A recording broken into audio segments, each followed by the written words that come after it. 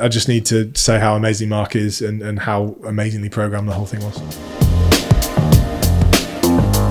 Hello, and welcome to another episode of Off Script. I'm James, and I'm joined today by Josh, and he's going to run us through his recent trip to Beyond Tellerrand in Germany.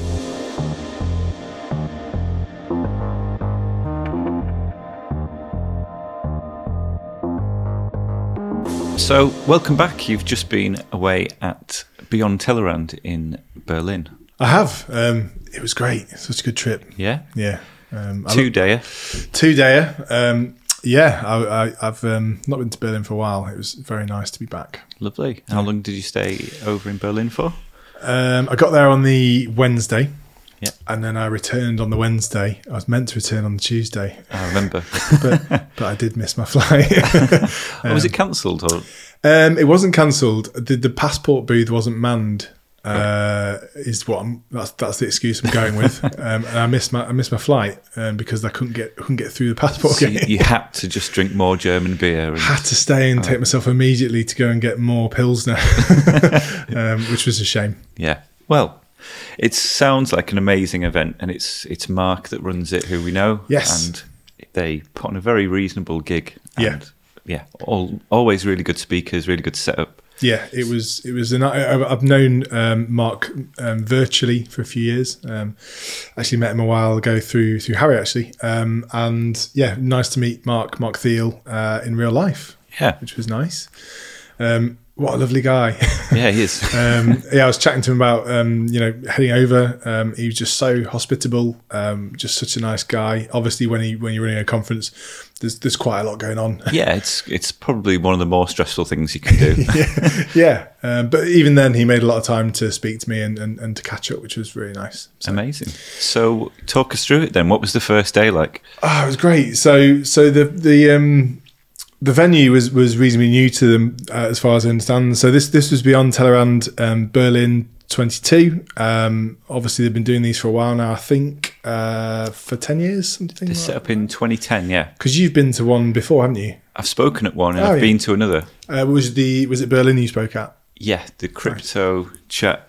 It was basically an evolution of the talk I did at your first event. Oh, amazing! One of your first events. Anyway. With the whole box analogy of security. And stuff, I took two talks and merged them together. Nice. And, did that. It was still quite short though. Yeah, yeah.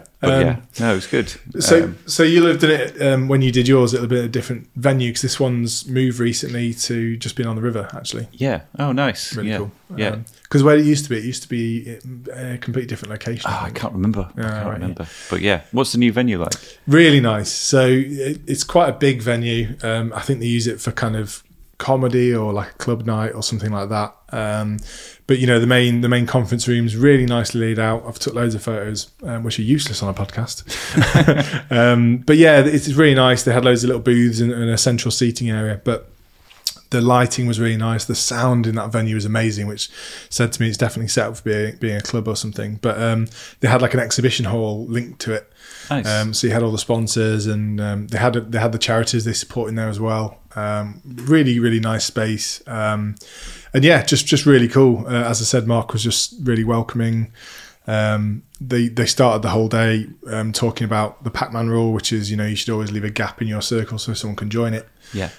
Which is really nice, and everyone kind of stuck to that. So it was a really easy way to meet people, which was good. Nice. And I think all the videos are online now. So yes. If we're talking about something and you think, I'd quite like to watch that, it's already on the internet. Yes, they were really on it. I think the next day they were all up and ready to go. So amazing, which is always impressive given the challenges that chomping through that amount of footage is always difficult, isn't it? Yeah, definitely. But yeah, it was just really nice. As you can probably imagine, I don't really get to appreciate it as much when I'm running all day. Hey, so it's nice just to be an attendee and nothing else, and to really soak up the talks and to see that kind of room full of people galvanised by really fascinating people. Yeah, amazing. So the talks were. There was quite a good amount of breaks and stuff, and then networking, as you say, and then So what was the first day like? Yeah, so the first day was really, really good. Really nice amount of time at the start to network and meet people. There was quite chunky breaks between each talk. which I wasn't sure how it worked, to be honest, because we run it quite tight on the schedule, which is good and bad for multiple reasons. Yeah. But yeah, it never felt like each break was too long or anything like that. If anything, it just gave you more chances to slot yourself into a circle of people and start chatting and saying hello, which was great. But yeah, the first day was programmed really nicely. In terms of the talk topics, it flowed really well. And we'll obviously talk through the different talks. But yeah, I think it was a nice mixture of really creative talks, some a bit more technical than others. But yeah, it was just really nice, really good stage, really nice bright screen. Yeah, you can tell Mark's been doing it for a while. Yeah, he knows what he's doing. Yeah, definitely. And there's a live subtitler who usually does the subtitles remotely. Obviously they get the conference feed and they just kind of type the subtitles, but the person was there this time. Amazing. Which was really nice. So it was quite funny. Him and Mark were having interaction. Mark would ask a question and he'd type on the subtitles his response, which was quite funny. I like that. Quite a funny dynamic. But yeah, so the first day was just really nicely done. With I think it was 6 talks in total, which was really good. Lovely. What would you say is the standout? I know, I'm going to upset some speakers here. What was the sort of shining star from the day that stuck out for you? So I need to remember which talk was which, because the day, it's like these days flow so fast that they all kind of merge into one. But I'm just having a quick look on the schedule now because the first talk up was by Alexandra Deschamps-Sonsino, called All Together Now, which we'll talk about in a second. But that was a really nice opener. She's an award-winning information designer. She was really, really good. I'm just furiously clicking around trying to find the schedule, but I can't seem to find it. I see. She's also the first UK distributor of the Arduino, which she mentioned that. But out of the first day, there was a really good mixture. The ones that I took the most away from was Michelle Chin's, probably, which we'll talk about creating these diverse, inclusive teams and how to be more aware of other people's kind of requirements, I guess. Nice. And also, I just absolutely loved Dominic Wilcox's one. Yeah. I don't know if you've seen any of his talks before. I have. I've met him in the pub after the... it was called Reasons to Be Creative. It used to be Flash on the Beach in Brighton. Yeah. And his talk was amazing. I think he had like a robot arm coming out of his head or something like that. The digger thing. Yeah, he covered that. And then everyone just swarming around him in the pub afterwards to get his like robotic spoon out. It's got like a little smiley face on it. So yeah, he's great. Yeah, he really was great. And we'll come on to him. But he was just, you just sit there and you think, how's your mind working that way? Because it's fascinating, but also the things that he created on the offshoots from it were just amazing. To just get up every morning and go, right, I'm going to invent something. Anything. Yeah, I'll tell you, we'll come to that. But yeah, he was just so good. Everyone was just in the audience laughing out loud. It was just such a nice talk towards the end of the day as well. Everyone was in high spirits as well, which was great. Amazing. But yeah, so should we start from the start, I guess? Yeah. So as I said, Alexandra Deschamps-Sonsino was amazing.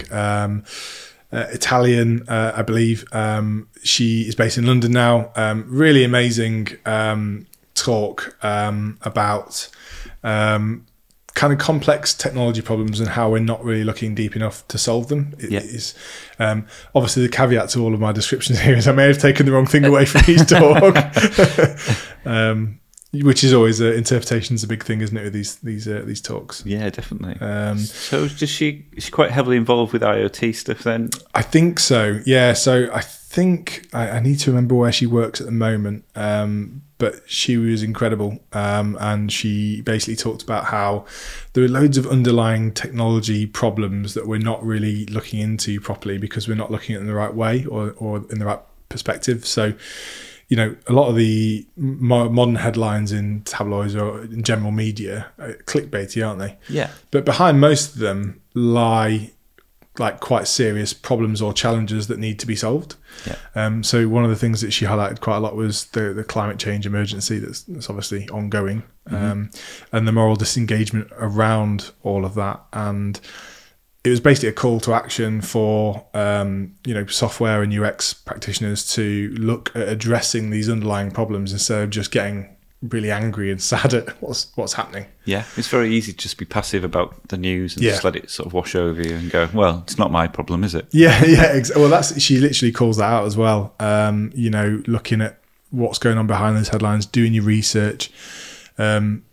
She called out a lot of people always put today's problems to tomorrow, pushing them back, or maybe won't fix. That sort of thing. But yeah, it was quite a good stark talk to open the day with, because it got straight into the guts of some really serious challenges, and there were some really good slides that put a lot of these ideas together. Yep. And talking about how you shouldn't put these things onto tomorrow, we should look at solving them today, basically. Ace. That sounds like a really good talk. Yeah, it was really good. It was as I said, it was a call to action. It was saying, take action, do something with. So one of the examples she gave was, we all have 10% in our day that we can do something with. I know it might not feel like it, but we're always tarting about on social media or doing something daft. Yeah. She's like, well, what if you put that 10% of your time into something when you're not panicking about the future and the world ending? What could you do with that 10% every day and chip away at those smaller things? You don't have to, take huge leaps every day, and these incremental changes can often be more powerful. She wasn't really talking on the level of like recycle your milk carton. That wasn't really. Yeah. It was more kind of like, well, how can you chip away at those bigger problems, and how can you go towards solving them? So I guess as designers and technologists, we can fold that thinking into our day-to-day pitches and proposals and all the rest of it. Definitely. I know that a lot of people are more savvy these days about carbon neutrality and all that sort of stuff, but she was kind of saying, well, to take a step further and like, don't just try and offset what you're doing, try and benefit things and push things forward. Amazing. That's a really, really good talk. I would really recommend taking a look at that, because there was lots of good takeaways. Just it was a really nice opener, and there's some really good tie-ins to other talks that day. So we mentioned Dominic's talk. Even the fact that some of the stuff that he was making or makes is kind of pointless, and we'll get to that. They inspire and kind of get the cogs turning a little bit, which was quite good. Yeah, defo. That was Alexandra's talk. After a little break, we had a talk from Michelle Chin, called Inviting People In. Right. I've not met Michelle before, but Michelle works for Zero Height. Who sponsored the All Day Hay event? Yeah, which was great. So I got to meet Michelle and saw the guys from Zero Height who were at the conference, which was great. So Zero Height's like a product where you can share components. Yeah, it's like Storybook, isn't it? Yeah, I think so. I know so. I did do my research, but no, yeah, they're great. The team's really just a lovely team. They're really conscious as sponsors of events, and particularly All Day Hay, but also they have exactly the same ethic here too. They're not pushy, they're not salesy. They had the SNES set up if you wanted to go and play. Which I must say I beat everyone on, which was good because my sister wasn't there this time. Was it Mario Kart? Mario Kart, yeah. Lovely. Yeah, I felt bad after a while because obviously it's meant to be a toy that kind of gets people talking and meeting each other. Yeah. But I got a bit too into it. But you can't. You're the organizer. You can't just have the best time. yeah. Well, that is the problem. Cheating. But that. Sorry, I was beating everyone at Mark's event, so that counts. I think that's okay. Yeah. That's fine. That's all right. Yeah. I'm rubbish at the SNES version, but I'd beat your ass on the 64. Yeah, that's a lot of people were saying that to me. Yeah. It still won though. yeah. The 64 is not as good, but anyway, we won't get into that debate. But no, so it was really lovely to see the Zero Height team. Went out for drinks with them after and caught up with them. So Michelle was talking a lot about how to create these amazing teams. The way she kind of put it is how can you hire a full perspective team, and how you should take the effort and time to do that, really.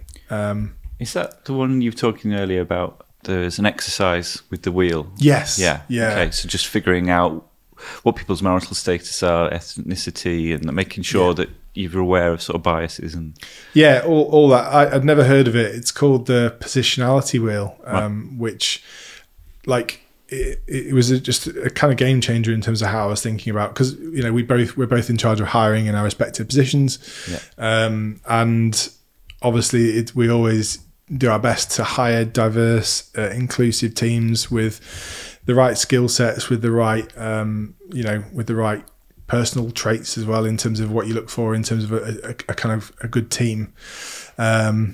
By personal traits, I mean teams that will work well together. Not that you'd exclude anyone in that way, but so it was a really good talk. And she opened by talking about how we were forced to collaborate through video chats and everything during the pandemic. And we all had the fatigue through that. But as part of that, you miss out a lot of the kind of rest of their lives. I kind of never looked at it that way, because I don't know about you, but during the pandemic, I felt like we had that window into people's lives a bit more. Yeah, you could see their pets taking over and kids running in and out and all that kind of stuff. Yeah, which was cool. But she talked about something very personal to her, and it's always interesting and inspiring when you see someone open up on stage in front of a bunch of people you don't know. Because it's absolutely fucking terrifying, isn't it? Public speaking is anyway. So the fact that she opened up a bit and said, during the pandemic, it was a really bad time for her, as someone of Asian descent. There's a lot of really negative, there's a lot of hate and a lot of misinformation spread around that time around, COVID and of course. And it kind of, she talked about that window into her life was not so positive, because she was really scared to leave the house when we were allowed to. There's a lot of people getting attacked in the streets and all sorts. But it was really eye-opening, because she talked about how people took the time to ask how she was and not just get straight into the meeting. And that kind of made her think a lot more about the kind of makeup of teams, and that positionality wheel. So is that used for both hiring and product design as well, I guess? I think so. For those that don't know, this positionality wheel is basically a big circle of smaller circles, and in the middle it's who am I? And then around that circle, there's loads of things like what's your race and ethnicity, what is your level of education, and what do you do for a living, all these sorts of things that contribute. So we'd rock up, put Post-it notes on, and then talk about it, each one as we go around, sort of as a team. Yeah. So her recommendation was you do this individually first. You'd think long and hard. You'd spend a lot of time plotting your own traits on that list, and then you'd meet up as a team and do that kind of Post-it session. As a result of that, you're going to instantly understand. It's going to engage empathy like that, right? Because you're going to be like, right, shit, I've never really thought about the differences here. On this level.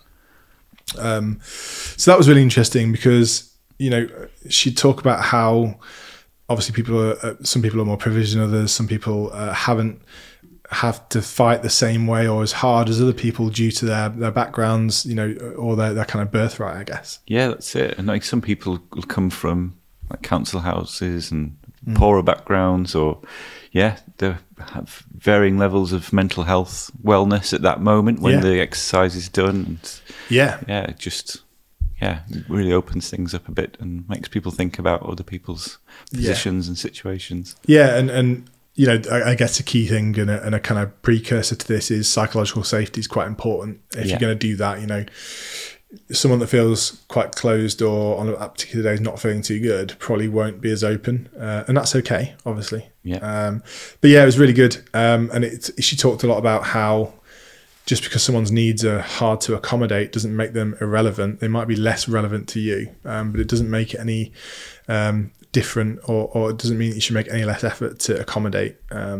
Really good. Just talked about language use. Language use is very important. Opening up doors for people to ask the right questions, and recognizing the weight that other people carry, maybe as a minority, maybe not as a minority. And just talk a lot about kind of retrospectives on how you deal with different situations and stuff. That sounds like a really good exercise. I immediately sent it to the client I'm working with at the moment. I sent it to Liz, the head of people there, and she was just like, wow, this is amazing. If you're in charge of a team of one or none or whatever, just go and watch this talk. It's absolutely invaluable. It's amazing. and Michelle's delivery of it was just spot on. So I want to send it to someone now, but I'll wait till after. Yeah, just hear me typing away in the background. Yeah, just send all to your entire email list. But yeah, no, it's really good. It's definitely, you asked which one kind of left a lasting mark on me. I think that was one that really made me think differently about teams, because you can talk all about the technology as much as you want, but the teams and how teams work together is the hardest part, I find. To get them really working together properly is tricky, isn't it? Yeah, it's definitely more of a people problem. Not really, problem's the wrong word. Yeah. It's getting people to work together is the most important thing. Yeah, I think so. I noticed on Twitter, was it, or something, you guys have got a talk at the Leeds Digital Festival. I think Andy's doing one on Teams. It's tonight, yeah. Oh, well, this is useless. It's Beamer. It's at the office. Oh, right. But yeah, by the time you hear this, it'll have already happened. Yeah, well, maybe if there's a record, I don't know. Well, I tried a plug. You can't win them all. But yeah, so that was Michelle Chin's talk. Definitely go have a look at that on the site. We'll put all of the links to the talks in the show notes as well, so so you can just click through. So then we had Vic Lee's talk. Don't know if you've heard of Vic Lee. I haven't, but he's an artist designer, isn't he? Yeah, so he's just really cool. First of all, you find out like the artists are, aren't they? Yeah. The delivery of someone that couldn't give a shit, but he obviously does. He cares a lot, and it was just a really nice talk from him. He's an award-winning artist. He's created loads of murals and done loads of product collaborations with loads of really amazing brands that you'd just be dying to have on your CV. But he used to be a graphic designer. His talk was called "If You're Not Scared, You're Not Living," and he's just really funny. Loads of really great takeaways about just pushing yourself beyond your limits. All the usual stuff. Be scared. Yeah. Yeah. I mean, it's all good advice. But that's more of a visual talk, wasn't it? So there's lots of examples of design, which obviously you can't see through our microphones. No, and I would not be doing it any justice if I tried to explain some of the artwork. But it was really cool, along with the kind of be scared, don't take things too serious, believe in what you do sort of conversation. He just showed off some of his amazing art. So it started by him just scribbling in a notebook, just started like sketching basically, and then he's really honed his style, and his style's really like polished. It's not rough sketches, it's really beautiful stuff. Nice. And he quit his graphic design job because he hated it. People told him to keep making the logo bigger, and he just snaps one day. Always about the logo bigger, isn't it? Yeah, it's always the logo. But yeah, so he started just sketching and then started doing commissions. He got asked to do this amazing mural up this, I can't remember the company, but a really big staircase. He did loads of like a big mural tying into all the stuff the company did. Oh, nice. Which was really cool. But he got commissioned by McLaren to do this big bodywork piece on their new 4x4 electric rally car. Nice. It looked fucking amazing. So yeah, just watch the talk if you want to see some of the art. It's fantastic. He also did a COVID diary. Okay. Every day when we were locked away during the pandemic, he'd do a new page in this diary. Some of it is into quite political stuff, as you'd imagine, because the government were being knobheads. And he does highlight that a little bit in it. But he ended up selling this book anyway, and I think he felt like he couldn't profit from it because it was from lots of stories of sadness. So I think he donated a lot of that money to charity, which was great. Oh, nice. But yeah, definitely check out the kind of video for all the art there. It's really cool. But he finished with or during the talk, he mentioned this snippet, which I'll kind of stick with me, which is if you go through life thinking you're a victim, you'll always be a victim. It was quite easy for him to get pissed off with his job and just not feel like he wants to do anything else with his life. But he kind of said, look, you've got to just kind of take control and crack on. Yeah, you're the only person that can change something about your life, really. Yeah. Yeah, exactly. It was... do it. Yeah, do it. Shia LaBeouf. That's the motivational talk for today, then. There you go. That's enough for that.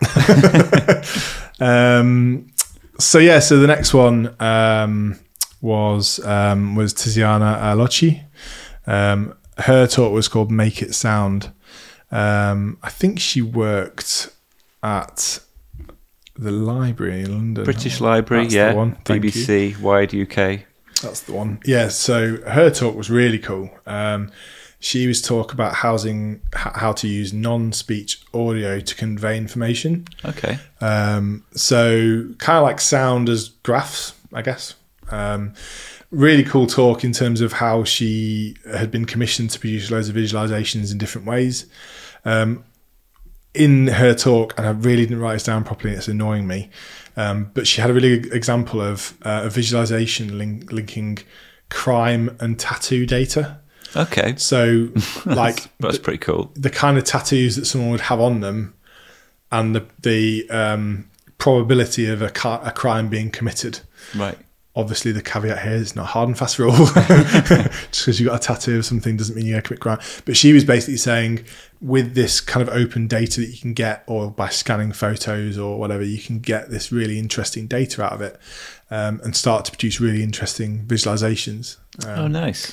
Which is really cool as well, because it tied into Naddy Bremer's talk on day 2, which was cool. Naddy's also spoken at All Day Hay before. Nice. She does amazing things with data, visualizing things, looking for connections where you wouldn't have previously seen them, all that sort of stuff. I'm just looking at some of the work now. It looks really amazing. Really amazing. Yeah.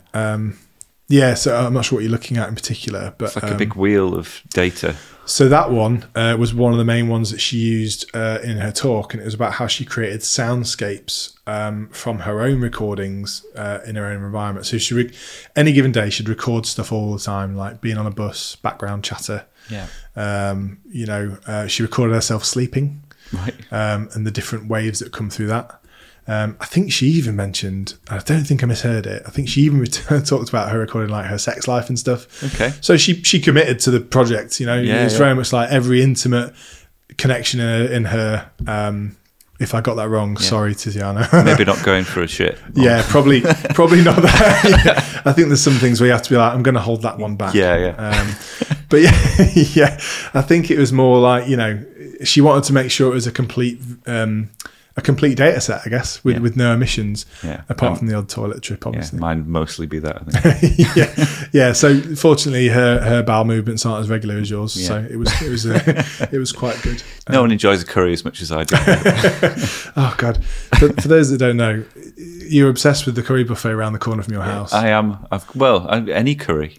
But in particular, a buffet for you is a dangerous place to be, especially on a Sunday. Yeah, so you've got the full suite of curries on offer. Yeah, our Monday runs came to a swift end.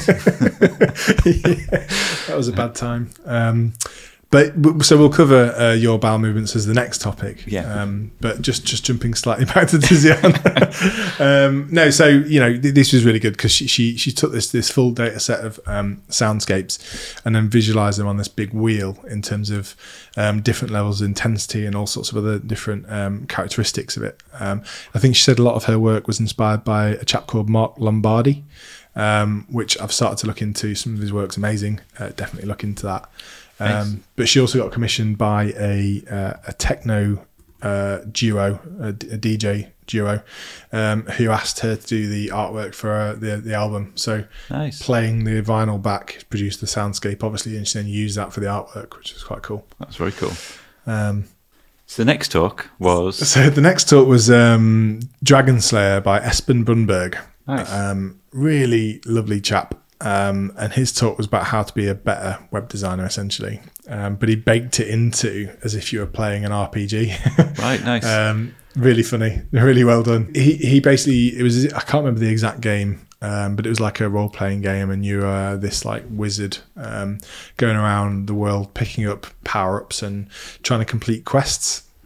And he'd done it really well, the way he walked you through the game and the way he introduced you, you as a web designer are the wizard and you have to complete this quest. Nice. Just really well done. He'd got footage and little interstitials between the talks as if you were progressing through a level. Really, really cool. Oh, I love that. But he talked about going back to the basics of design and talking about, if it works, it works. And he talked about how, you don't have to polish everything too much. You don't have to over-engineer everything. You need to just keep creating, essentially. Ace. That sounds really good. Yeah, he mentioned something called the T model. I don't know if you've heard of this before. No, I haven't. I've never heard of it. It seems pretty obvious now. He's mentioned it, but it's about a literal T. If you think about your skill set as a T. Oh, yeah. I have heard about T-shaped people. That's the one. Yeah. Yeah, I'd never heard of it before, which I felt a bit daft, really, because it's quite an obvious analogy. It's what we're promoting at Parallax. Nice. To just have a broad set, like a lot about lots of different things, but you're really focusing on one thing. So less generalists, basically. Yeah. It makes sense. Yeah, T-shaped people, definitely. Yeah, so he used this in the level analogy: invest in many small things and one big thing to become an expert level something. Yeah, definitely. Which is cool. And then he went through loads of other analogies. He's like, do you know what? Potatoes are fucking great. Do you like potatoes? And everyone was like, obviously, they're fantastic. He's like, they're flexible, dynamic, can be chips, can be mash, fantastic. Yeah. But he talks about be a potato. Yeah. They're well-rounded, and they're not just expert at one thing, which is good. It's kind of opposing the team model, I guess. It's good to be an expert in something, but he says, some well-rounded skills are more valuable in some circumstances, especially if you're a web designer where you need to understand different user angles and things like that. Okay. Not saying what you're doing shit. Yeah. You be a potato and a parsnip. Whatever your parsnips are great, aren't they? Thank you for those parsnips. That's quite all right. Bringing Ria bought me some parsnips. Sounds very, very kind. This is. Do you know what? I know we're definitely middle aged now. That would not have happened. How was your weekend? Oh yeah, got some banging parsnips. It was well good. Yeah, I mean, I'm a very happy man. I can't complain. But yeah, it was just be a potato. Basically, it was his lasting thought, which is good. And then lunchtime happened, I think. I went for an amazing lunch just down the road. Yeah. And got some really good falafel. Oh, nice. And this big salad. It was great. I do like a falafel. It was good. And I met a lovely chap called Philip at the conference. He runs his own business in Switzerland. Lovely guy. We just had a really good chat for an hour or two. Nice. It was very nice. Lovely. And then you get into the lunchtime lull, so you need someone really on it to sort of lift everyone out, don't you? Exactly, which is tough, right? Because everyone's full of food. It's the slot you don't want. Yeah. But well, this is where Dominic's talk came in, nice. Which is great because you don't want something. You're still processing all of that falafel in your belly, and you want to you want to do a little snooze, but you want to also respect the next speaker. Yeah, you do. You keep going. Yeah. So I did. I got myself a very strong coffee, which was my 8th of the day, I think. But yeah, so Dominic took on after the break. I think if I'm getting the sequence of this slightly wrong, I'm sorry, Mark. It was a great few days, but I didn't get all my notes properly written down. But yeah, so Dominic talked about creativity and being creative, and he said it's a bit like a crossword. You just need to keep doing them every day, and the board is the world, and the challenge of the game is to make everything more interesting. Nice, which I quite liked it. I love Dominic. The way his mind works is just fascinating. I've never seen someone articulate it like that, and I was instantly jealous of the way his mind works. Yeah, it's so good. Because for those of you who don't know Dominic, his talk was called The Reinvention of Normal, and it was just about trying to make dull things interesting, essentially. Some of them were pointless creations, some of them weren't, but it's about trying to find creativity in everything you do. Creativity doesn't come to you. You have to be on the lookout for creativity. It's not just going to come to you. Well, you don't. The main thing about creativity, I feel, is you have this self-filter where you stop yourself thinking a thought because you think it's silly. Yeah. But that can be a stepping stone to a genuinely good idea. Yeah. So if you're filtering yourself too early, then you're never gonna get there. So while his inventions may seem daft, they may be just a stepping stone to something amazing. Yeah, exactly. And his sorry, I'm just while we're talking, I wasn't ignoring that. No. While we're talking, I'm just flicking through my photos of the slides of the day, and one thing I forgot to mention with Espen's talk was his tagline was mediocrity is everywhere. And he used the Jacob Rees-Mogg on the bench, lying down, snoozing. Nice. Made some very good political points during this as well, which is enjoyable. Just mugging off the Brits all the way through. Do you know what? There was a lot of it, and we give them so much content. Why wouldn't you? Yeah, I mean, yeah. After Brexit, yeah, I counted throughout both days. There was 14 different jibes at the UK, and how many of them Boris Johnson? I think 12 of them. Nice. Yeah. It was. I had to get on board with it because let's not go down there. But yeah, so Dominic's you were saying about creativity and stopping that stupid thought. Yeah. That's why people try all these things to get people unblocked, like brainstorming and stuff, which is maybe not the most effective. Yeah. It feels more effective than it is, I think. But I think so. But you're right. Like creativity doesn't, you shouldn't stop at the stupid ideas. You should, given the luxury of a bit of time, obviously. Sometimes if you've got a deadline for tomorrow, I wouldn't say start farting around with all sorts of stuff. But yes. But even just writing the stupid ideas down just to get them out your head and onto paper will let you then get the better ideas later on. Exactly. So he has loads of doodles of different ideas. He had a really good slide which was about imagination and about how your ideas come to you through day and night.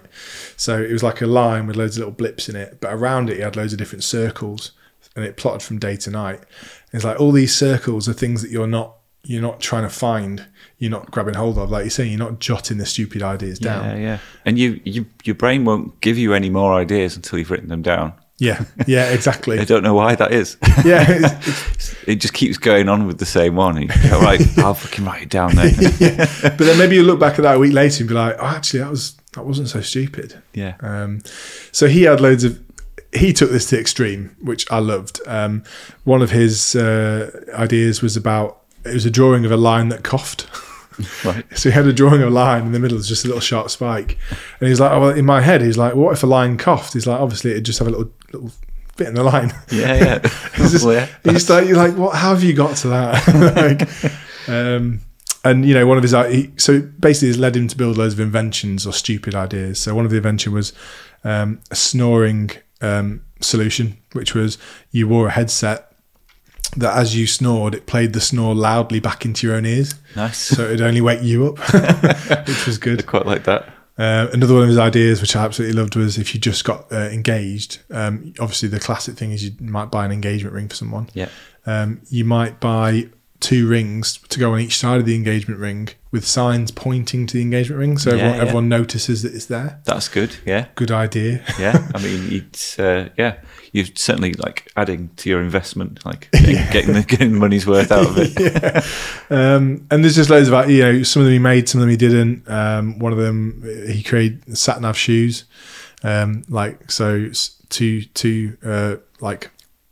two shoes, obviously. Yeah. You tend to wear 2 shoes, don't you? Most days. Most days. But they had LEDs on them that would show you the direction you're meant to be walking in and the completeness of your trip. Oh, nice. So you wouldn't have to have your phone out because you've got them on your shoes. That would be good. I mean, you might track some funny looks, but... Yeah, it seemed like he did. But he talked about, anyway, all these stupid ideas were great. None of them were stupid. They were all hilarious. Ridiculous ways to achieve different tasks. It reminded me a lot of the ex-CKD Randall Munro stuff. Yeah. Just hilarious ideas. But yeah, he talked about speed creating anyway, and talking about 30 things in 30 days, trying to create loads of things. And he talked a lot about mental layers that are hiding that creativity. So I'm going to show it to you, but it's basically like a little ball with loads of like layers, like pastry on top of it. And it's like what you mentioned. It's like, well, sometimes you need to let the stupid ideas out. Yeah, just peel back the layers a bit. Yeah. But yeah, just really good. I love the mix of tech and real world objects that he blended into the talk. And I think he ended up starting a foundation for kids to submit creations, which they'd actually build the inventions for kids. Oh, nice. I think it was a massive foundation, unless I'm getting talks confused, it was a massive foundation. I think he'd had over 250,000 submissions from kids, loads of packs that you could take into schools and how to do them yourself. Yeah, just really amazing. Cool. Really cool idea. So that brings you to the end of the first day, speaker-wise, and then there was a networking event. Yeah, the Zero Height team put on a nerd pub quiz. Oh, nice. Which was very good. Got to give Dan Donald props because he was the quiz master, but he hadn't seen any of the questions. So it makes it extra difficult to read them out. Yeah. But no, it was great. There was a 8-bit kind of round that you had to guess, 8-bit music theme tunes. Oh, I like that. Which is great. There was a lot of emo flashbacks for me. It was fantastic. Nice. But yeah, and I had my first doner kebab in Berlin. Oh, it's so good. My first that trip. Okay. Yeah, it was. They're just good, so good, aren't they? I remember cry laughing in the back of a taxi in Berlin because it was that good. Yeah, I was just so happy to have it. I was quite drunk, but well, yeah. I mean, the photo I took to remember the doner kebab was. I looked at the timestamp; it was 2 a.m. So I had a good time. But then I also the day after went to Bürgermeister. I don't know if you've been there. I haven't. No. Oh my god, it's amazing! Wow, it's like a Berlin Five Guys, and it was absolutely amazing. I'm down. I do wonder if Five Guys have ripped them off basically because it was that good. Nice. But yeah, so yeah, then I woke up with a slightly fuzzy head on day 2. Yep. But you made it for the first talk. Did make it for the first talk, only just. I did sleep in slightly longer than I'd like to have done. Yeah. I always do that sort of march over where you're trying to get a coffee, like, oh no, I'm not going to have time.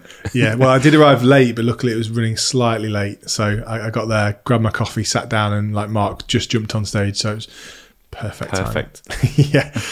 So the first talk for the second day, sadly, wasn't Pamela. It was meant to be Pamela Pavlisk.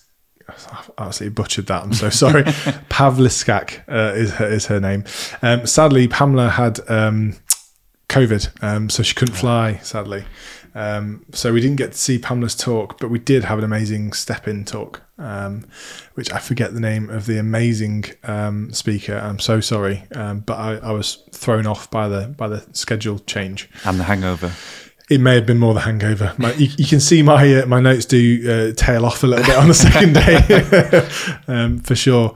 But no, this talk, which was amazing, was by I can't remember. Sorry, as I said, I can't remember. But it was on pragmatic sketching, and it was a lady who'd done the sketch notes for previous Beyond Tellerrand conferences. So until I started going to more speaking events, I didn't really get the whole sketch notes thing. But it's so big. It's like people post them online, and it's basically like a art meets notes meets. So cool, it's just like graffiti in your notepad. Yeah, I so she encouraged everyone to try to do your own sketch notes during her talk. Man, I'm shit at it. Well, I can't draw, so I can't draw, and I can barely write. If I'm honest, my writing is terrible. Yeah, I mean, just look at this. Yeah, right. Like you can read the numbers; it all works. Yeah. It's fine. An animal could have done better than that. But yeah, so I guess it helps if you have a beautiful drawing style or writing style. But I guess also that only comes if you actually do it. Yeah. So she had this really cool setup with an overhead camera recording her sketch notes as she did it. And she was just talking about pragmatic sketching. Ties a bit into Vic's talk on art and creative talent and all that sort of stuff. Nice. And it helps you remember better, presumably. I think so. She basically talked about you not having to be an artist to create, which is obviously true. But yeah, talked about how you can gain more clarity by drawing things out. She talked a lot about it's really hard to talk and write, but it's not hard to talk and draw because you engage in different parts of your brain and all that sort of stuff. Well, I was always tempted to learn shorthand. Yeah, because you could just sort of look at them still and I guess theory right. I thought that's what that was. To be honest, that's just my scrawls. And most of the time, I just draw a box with an arrow pointing at it and go, "That makes sense." Right, this moment. But I guess in that way, you're already doing it. So you're looking for a visual marker in your notes to draw things to. Yeah, that's true. And she talked a lot about that. You don't, like good clarity and good speaking. You need good clarity in drawing as well. Yeah. So maybe looking at that is a good start. But she was talking about how if you're gonna draw something down, you need to think about what you want to say in your drawing, but you need to do it while you're drawing it. Right. And you'll often have drawn before you've thought about how you want it. So you have to adapt it as you go. It's quite interesting, and she talked a lot about different techniques. She talked about the Gestalt theory, which I forget what that was, but I imagine it's important to this part of the conversation. But yeah, just talking about like how you draw shapes is really important. Like how you draw a box is really important, because if you draw a box and you leave one of the corners slightly disconnected, it's open to interpretation that it might not be a box, and maybe that was meant to be a gap. And if that's a gap, what do you mean by that gap? Yeah, but it could just be an accident. It could be, as Bob Ross used to say, always happy accidents. Happy accidents, yeah, exactly. So she talks about the law of closure. If you're going to draw a square, make sure it's a square. Do that shitty first draft of a drawing, accept that it probably will be shit. like your box. Yeah. But if you used to draw that again, if you were to draw that a second time, you'd probably draw it differently. Still as shit. Yeah. Well, this is why I got so discouraged. I was like, I can't do this. But she just said you need to keep at it because, she had a really good example of drawing a bike or a car. Yeah. So I took a picture of this one as well. And it's like, it starts as a really trivial, like clown car drawing. But then she redraws it and she's like, well, maybe I want it to be a sports car. Maybe the bonnet's longer. Maybe maybe I didn't do that box quite right. Yeah. And every iteration, she's learning how she wants to articulate that thought better. Nice. Really good. Really, really interesting way of thinking in terms of how you want to articulate your own thoughts, either as drawings or if you're speaking or something like that. I'll have to check it out. Is it on the YouTubes? Yeah, it will be on it. I think it will be up there, although I didn't see it on the list, but I'm sure Mark will have put it up there, like the rest of them. But yeah, really, really cool talk. But she had this, as I said, she has a really cool overhead projector camera. So she was noting as she was going. It was just really, really good talk. Amazing. And after her, there's Visualizing Connections by Nadie Bremer, who, as I mentioned, has spoke at a previous All Day Hey conference. So Nadie's just amazing. Yeah. I don't know if you've had a chance to speak to her when she spoke in Leeds, but I didn't speak to her, but I saw the talk. It was really good. So good. Yeah. She's so smart as well. Like the way she articulates her thoughts and the way that she digs deep into the technical detail, but also talks a lot about how she made connections between data. So Nadie's talk is about how to take data sets and to make the visualizations to them mean something. So she's often commissioned to do these visualizations to try and tell a story, nice. Telling stories through data. And Nadie's obsessed with kind of constellation maps, how to bring them to life. She's obsessed. I think she might be, I'm forgetting the name of the, if you like stars and then the space. Astrology. Astrologist. I think she's an astrologist as well. Right, okay. I had a complete brain fart there. I couldn't think at all. Your eyes were just like, where is this like, word? Rio, help. what am I thinking? But no, so she's just amazing. She talked about loads of different types of data sets. She spends a lot of time cleansing and creating the perfect data set as well. Right. So manually filling in the blanks, manually collecting data in a lot of ways. That's the ball ache bit. Yeah, she's like, this is thankless work. Yeah. It's shit. Because missing patchy data is everywhere, and if you start charting it out and stuff, it's going to look wrong.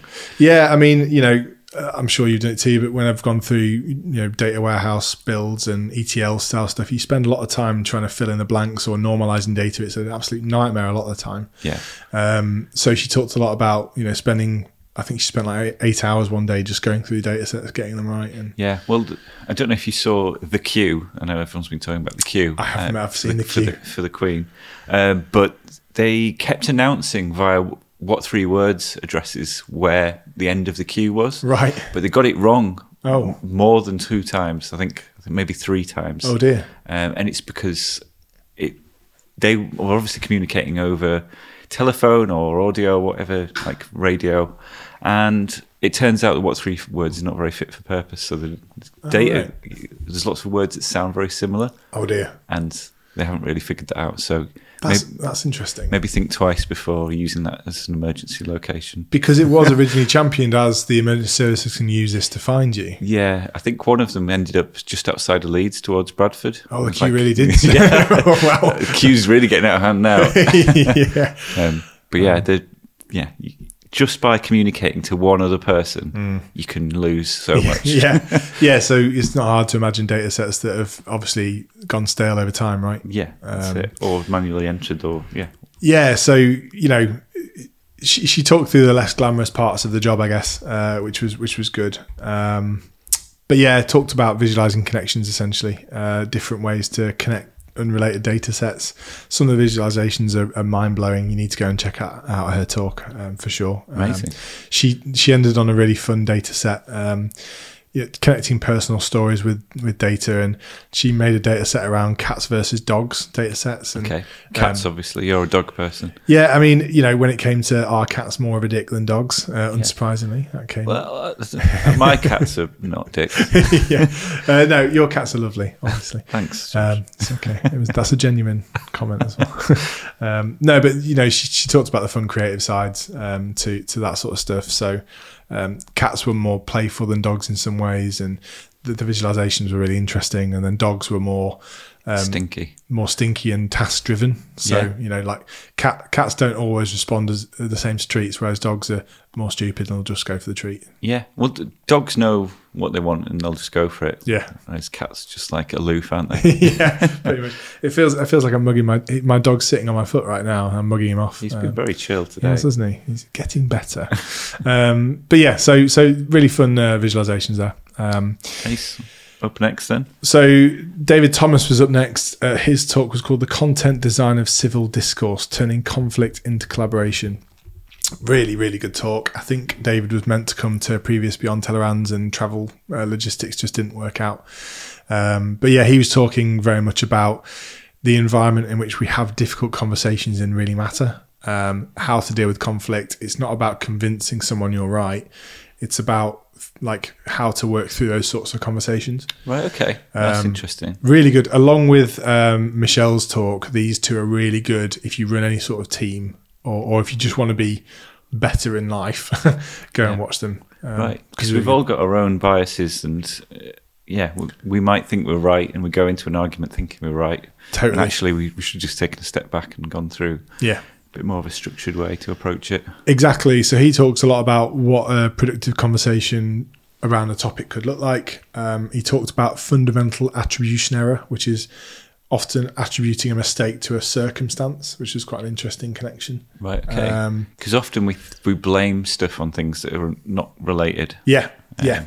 Totally. After the fact. Yeah, that was basically how he teed this whole thing up, which is you might be looking for the wrong thing in these conversations. Yeah. He talks about you get the conversation that you design for. Objects in the room matter. He talked about a good example of a briefcase on a table versus a backpack on a table. Right, would change someone's interaction with you, because a briefcase means business and serious, and backpack's more relaxed. It might make you more open to other ideas. And I bring donuts. They work. There's no debate on that one. Yeah. But he talks about colour meaning things too. Look at restaurant design as an example of how people design environments for a certain use case. Nice. Really good connections in his talk to race and racism, and how you can meaningfully speaking about race is a skill. It's not something you can just do like that,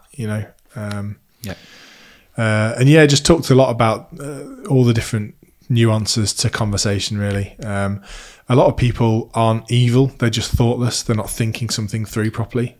Some racism is purely racism, and it is obviously evil, and it should be called out. Don't attribute to malice what could be attributed to stupidity. Love that. Exactly.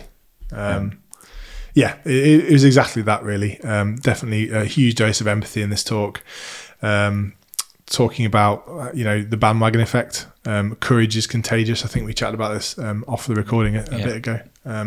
It just takes one person to stand out and do something, and other people might follow. Yeah, definitely. Just really good rules for productive conversation. The idea you go into a chat like that, neither of us will have the answer, neither of us will win. We just want to create something new from this conversation and get progress out of it. Yeah, and a lot of it's around active listening as well, and making sure that you've really understood what someone else is saying. So I quite like to try and repeat what I think they've said back to them. During a negotiation or a difficult conversation, because it helps them understand that I really get what they're saying. Yeah, totally. A really good example of that is I was chatting to Ailsa, my wife, about this, and it's about how if someone says they're having a bad day, don't immediately say how much of a bad day you're having. Yeah. See, that's immediately what I want to do, because I'm like, I can relate to that. Yeah. I will tell my story Yeah. and speak over you. And we think it's comforting because it's like it's relational, right? Yeah, but it's not. But actually, you're not listening to them. Michelle mentioned this in her talk as well. You're not listening to why they're having a bad day or why they might be having that problem. You're just assuming they're having that because you're having it. Can feel like that you've made it into a competition, whereas I'm just an introvert trying to make conversation. Yeah, exactly.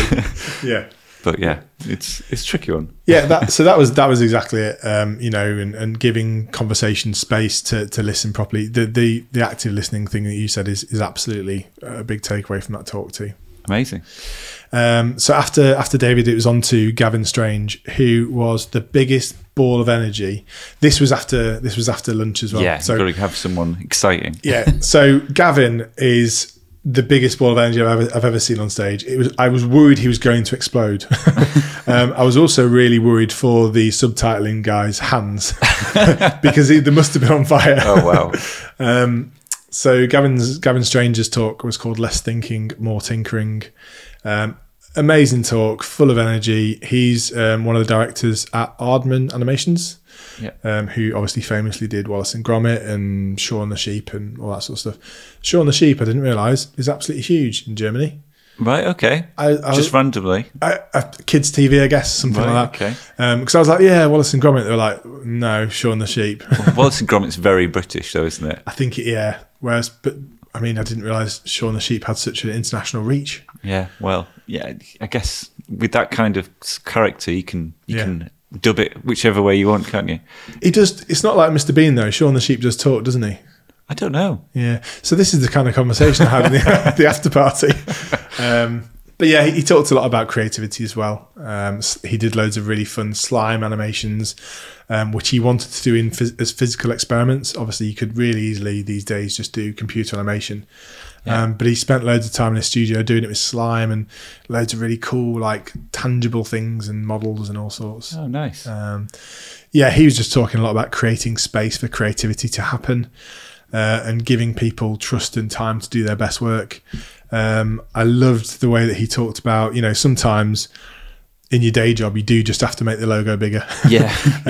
And you shouldn't take it so personally because, it's just the way it is. There is a little bit of suck it up sometimes. Yeah, well, he was like, look, you don't have to get all of your creativity out in your day job. Like you've got other hours in the day. He's got 3 kids. He's like, I'm not taking your excuse that there's not enough time. You can fuck off. Yeah. We're doing that Shaun the Sheep advert for German doner kebabs or something. Yeah, exactly. However, they've sold out. I mean, because they made Aardman, they moved a lot into advertising, didn't they? Did they? I did not realise that. Because they had big film deals, and then they weren't as much, and then they started doing like adverts. Amazing. Yeah, I mean, I could see why. Take the money. Yeah. Well, he was unless you play with slime, just take the cash. Well, yeah, he showed his home office basically, which was just mad. There was pink everywhere. It was a creative dungeon. It looked amazing. He's like, it's not for everyone. I know you probably look at this thinking it looks terrible. It's not. It's great.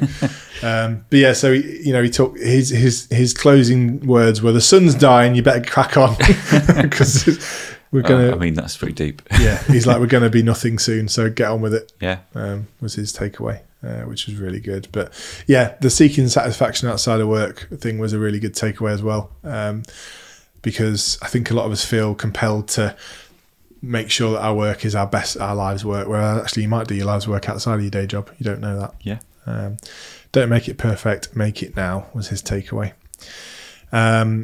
So yeah, after him was another really cool creative talk by Dina Armin called Making by Breaking. Okay. And Dina's talk blew me away. It was amazing. I felt just so excited after watching this talk. She's really funny. On her opening slide, Dina was with the lowercase d. And she said it's because the uppercase D scared her, and she thought the uppercase D was going to eat the rest of her name. Like little ways her creativity came through. It's lowercase on the website as well. Yeah, so she said that she asked Mark to put it that way everywhere, and she said, "Don't worry, Mark's not made a mistake. I just didn't like the idea of the capital D eating my name. I just love that. It's so fun." But yeah, so she basically kind of went through the usual stumbles of trying to figure out what she wanted to do with her life, and she ended up landing on stop motion animation. Really cool follow-on talk from obviously Gavins, who works at Aardman, who are famous for stop motion. But yeah, she talks about how she got into it, and she found beauty in rubbish, reusing rubbish to tell stories. So the first example, she had this old school film camera. Nice. Remember them? Yeah, I do. But she took it apart and looked at how it worked, looked at all the components, and then made these really beautiful animations of them exploding in stop motion animation. Oh wow, that's pretty cool. So cool. You have to watch this talk because the visuals are just really beautiful on it. But yeah, just she's from Egypt, in Cairo, I think it was. And there's a lot of waste there, and these markets that are just kind of all dotted all over the place. These like rubbish markets where you can just go and buy rubbish. Oh right. Apparently, you go to the pyramids and there's all like just like crisp packets. Yeah, I think that was because she had a photo and it was like quite a contrasting photo. Yeah. But yeah, so she talked about going to these markets and buying rubbish and making them useful. Nice. Showed a lot about her early studio and how she created a lot of these initial animations. Her true calling is taking things apart, according to her. Nice. But yeah, she used PowerPoint as her first stop motion tool. Yeah. So she'd take a picture and then she'd put it into PowerPoint and put it with a small delay on the slide. Nice. Why not? Yeah. Hey, if it works, it doesn't matter, does it? So she went on to learn about frame rates, and she created this thing called Tinker Friday, which she did on Instagram that got really popular. Everyone would submit their own animations and stuff. Nice. Really cool. Got commissioned to do loads of different pieces of work. She did a lot of work for iFixit. Oh yeah, I remember those guys. Yeah, which is cool. Yeah. They break down like iPhones and all sorts, and so figure out what's in it. I think she did them for some iFixit adverts, which was really cool. Oh, sweet. Which is cool. But yeah, she came up with loads of really cool ideas, loads of kind of product design background things, helped her pick things apart. Stop motion of stuff being broken apart, it must be really cool. Like, I can't describe how cool it was. Like, I was just so excited by the whole thing. It was just really cool. Smash up our iPhones now. Yeah. Take a few. Have you got the 14 yet? Can we do that? But yeah, I really liked it. One of the closing pieces from her was a book, and she'd basically taken a book and folded the pages open. So when the book was open on its spine, it was like a talking mouth. Oh, nice. And it must have been so time consuming because she bought like loads of different books for each frame of the mouth talking. Nice. Sounds like a right pain in the ass. To be honest. But yeah, that was very much a be comfortable with the unknowns talk, which was really good. Ace. I just left so excited about the whole thing that it was just really, really good. But no, so the last talk was Making the Impossible Possible by Yanis McDavid. And started the talk about who we are when we're alone, who are we when no one else is watching, who do we see ourselves as, what separates us and our differences from everyone else, and no one difference defines us. Nice. So Yanis is quite severely disabled from birth. He was born without arms and legs, and he basically used this as an anchor to talk about not a single difference defines us. For a large majority of his life, he wasn't aware that he was severely disabled because he'd always been brought up that way with his parents. Right, yeah. Not making that the kind of centerpiece of his existence, which was really interesting and a really good way to think about it. Yeah. So obviously looking for the positives, looking for advantages to his disability. He had a few really funny examples, like he never has to do the washing up, which is really good. But his talk was really poignant, and it's always difficult with these sorts of talks because there's a serious underlying message obviously to it. But he made the room feel comfortable about him talking openly about his disability. Yeah. Everyone should feel comfortable talking about their differences and what brings us together. Really nice. Good, really good. It sort of rounds off the conference nicely. Yeah. I mean, it was a beautiful talk to end the conference on. You go kind of leaving the conference being like, fucking hell, I need to do more with my life. Yeah. I need to think about what I can achieve. I always forget how bloody good the Beyond Teleron lineups are. So good. Yeah, I mean, the amount of effort that goes into picking them and putting it all together. And it's just amazing. I think Mark, it was a full punch to the gut to finish on this one. Like everyone, I was quite teary, because he basically talked about how he'd always wanted to drive a sports car, a supercar, and there was nothing that allowed him to do that. Maybe Dominic can invent something. Well, yeah, I mean, I'm not sure how fast it'd go. We'll see.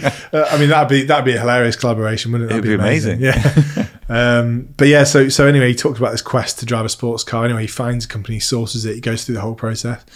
He ends up getting this car that he can drive around. I think it might have been the Nürburgring or something crazy. Like, nice. He fully nailed it and like really, really, managed to live his dream to do that.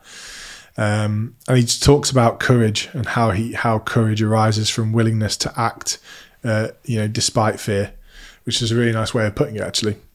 Nice. I loved it. But yeah, he was just told by everyone he'd never drive a car, so he was like, "Oh fuck you, I'm gonna fucking do it." Well, the first iteration, the MVP of this was a big Mercedes van. Right, okay. And he's like, "Yeah, it's cool, but it looks a bit shit, doesn't it?" Can't just paint a couple of Go Faster stripes on it, yeah.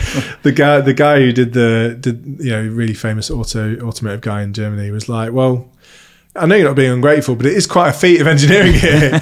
He's like, "Yeah, but I want to go faster." So they got this, I think it was an M4 BMW, and just made it this amazing car. How does it drive? I think he had a joystick that he could drive with one of his limbs. Right. And that allowed him to, I think it was forward and back, his stop and start, and then obviously left and right steering. Oh, nice. And it shows him. It looks terrifying, and he doesn't seem at all fazed by it. He's going like 200 miles an hour down this straight with like this joystick. It looks amazing, honestly. Yeah, nice. You wouldn't want that to stop working. No, well, yeah. So he's putting his life in faith. He trusts these guys wholly. Yeah. But it was amazing to see. The video is just so inspiring. Amazing. Definitely need to watch that. I mean, he's just he left with this really nice kind of conversation around. He was really happy with this car that enabled him to drive, but he wanted more, and it's okay to be happy and want more. Nice. But yeah, he wants to live in a world where disabilities aren't talked about as a difference, which is a really nice way to kind of round things off and to think about how we can create more inclusive spaces or businesses or products. And it was just a really nice talk, and he was just a really inspiring chap. I met him at the bar after, had a quick chat with him, which was a privilege just to get some time with him, because he's mega famous. I only realised after. Oh, right. Like super famous in Germany. So Mark knows how to put a lineup together for sure. Oh yeah, definitely. He says he just winged an email out hoping that he'd get a response, and he did, and that was that. So, amazing. So yeah, really, really amazing end to the conference. I just need to say how amazing Mark is and how amazingly programmed the whole thing was. So. Yeah, and plug his next conference, which is in Dusseldorf. Yes, it is. In April, sorry. Yeah. 17th to 18th of April. It is €299 for a 2-dayer, and it's well worth it. Well worth it. Such an affordable conference, such a good price point for the amount of value you get from these things. I can't say it enough. Like, it was just such a nicely thought out conference. Everything. I forgot to even mention the DJ, Toby. Oh yeah, of course. Oh my god, it's the first time I've heard about Toby. Yeah, so I've been a couple of times, once as a speaker and others attendee, and they take loads of little clips from all the talks and they mix them all together. Such a cool idea. Yeah, it's really good. Yeah. How I've just described it doesn't do it justice at all. You have to listen to it, but it's amazing, isn't it? I think Toby's on SoundCloud. There's loads of different collections from all the conferences. So you'll have one rehashed. Yeah, I've got one of me. Yeah, amazing. I have to listen to that. Yeah, I'll ping it across. Yeah, but no, it's great. There's like ambient music mixed in with techno and all sorts of different beats. It was just really cool. But yeah, I just loved the way it was all put together. The staff were super friendly. Everything ran really smoothly as an attendee. I know it doesn't always work that way. Yeah, and I'm sure Mark was running around somewhere, but yeah, there's all the things that went right after someone's fixed it. Yeah, that you don't notice. Yeah, well, I think obviously Pamela getting COVID was probably quite stressful, I imagine. Yeah, I bet. But no, I think Mark's a champ, and you just need to support this conference because that's his main job. That's what he does. Yeah, support Beyond Tellerrand. It's amazing, and it's been a difficult few years. So it's good to get everyone up and running again and see all those events go ahead. Yeah, definitely. Yeah, absolutely. Get to Dusseldorf. Thank you very much for running me through the recent Beyond Tellerrand event. It's been really good. Yeah, thanks for listening to me waffle on. I know I've done a lot of talking. No, you were about to lose your voice earlier. But no. Oh dear, I need to. No, it's good. Cool. Okay, thanks, Ria. Thank you very much. Speak soon. See you later.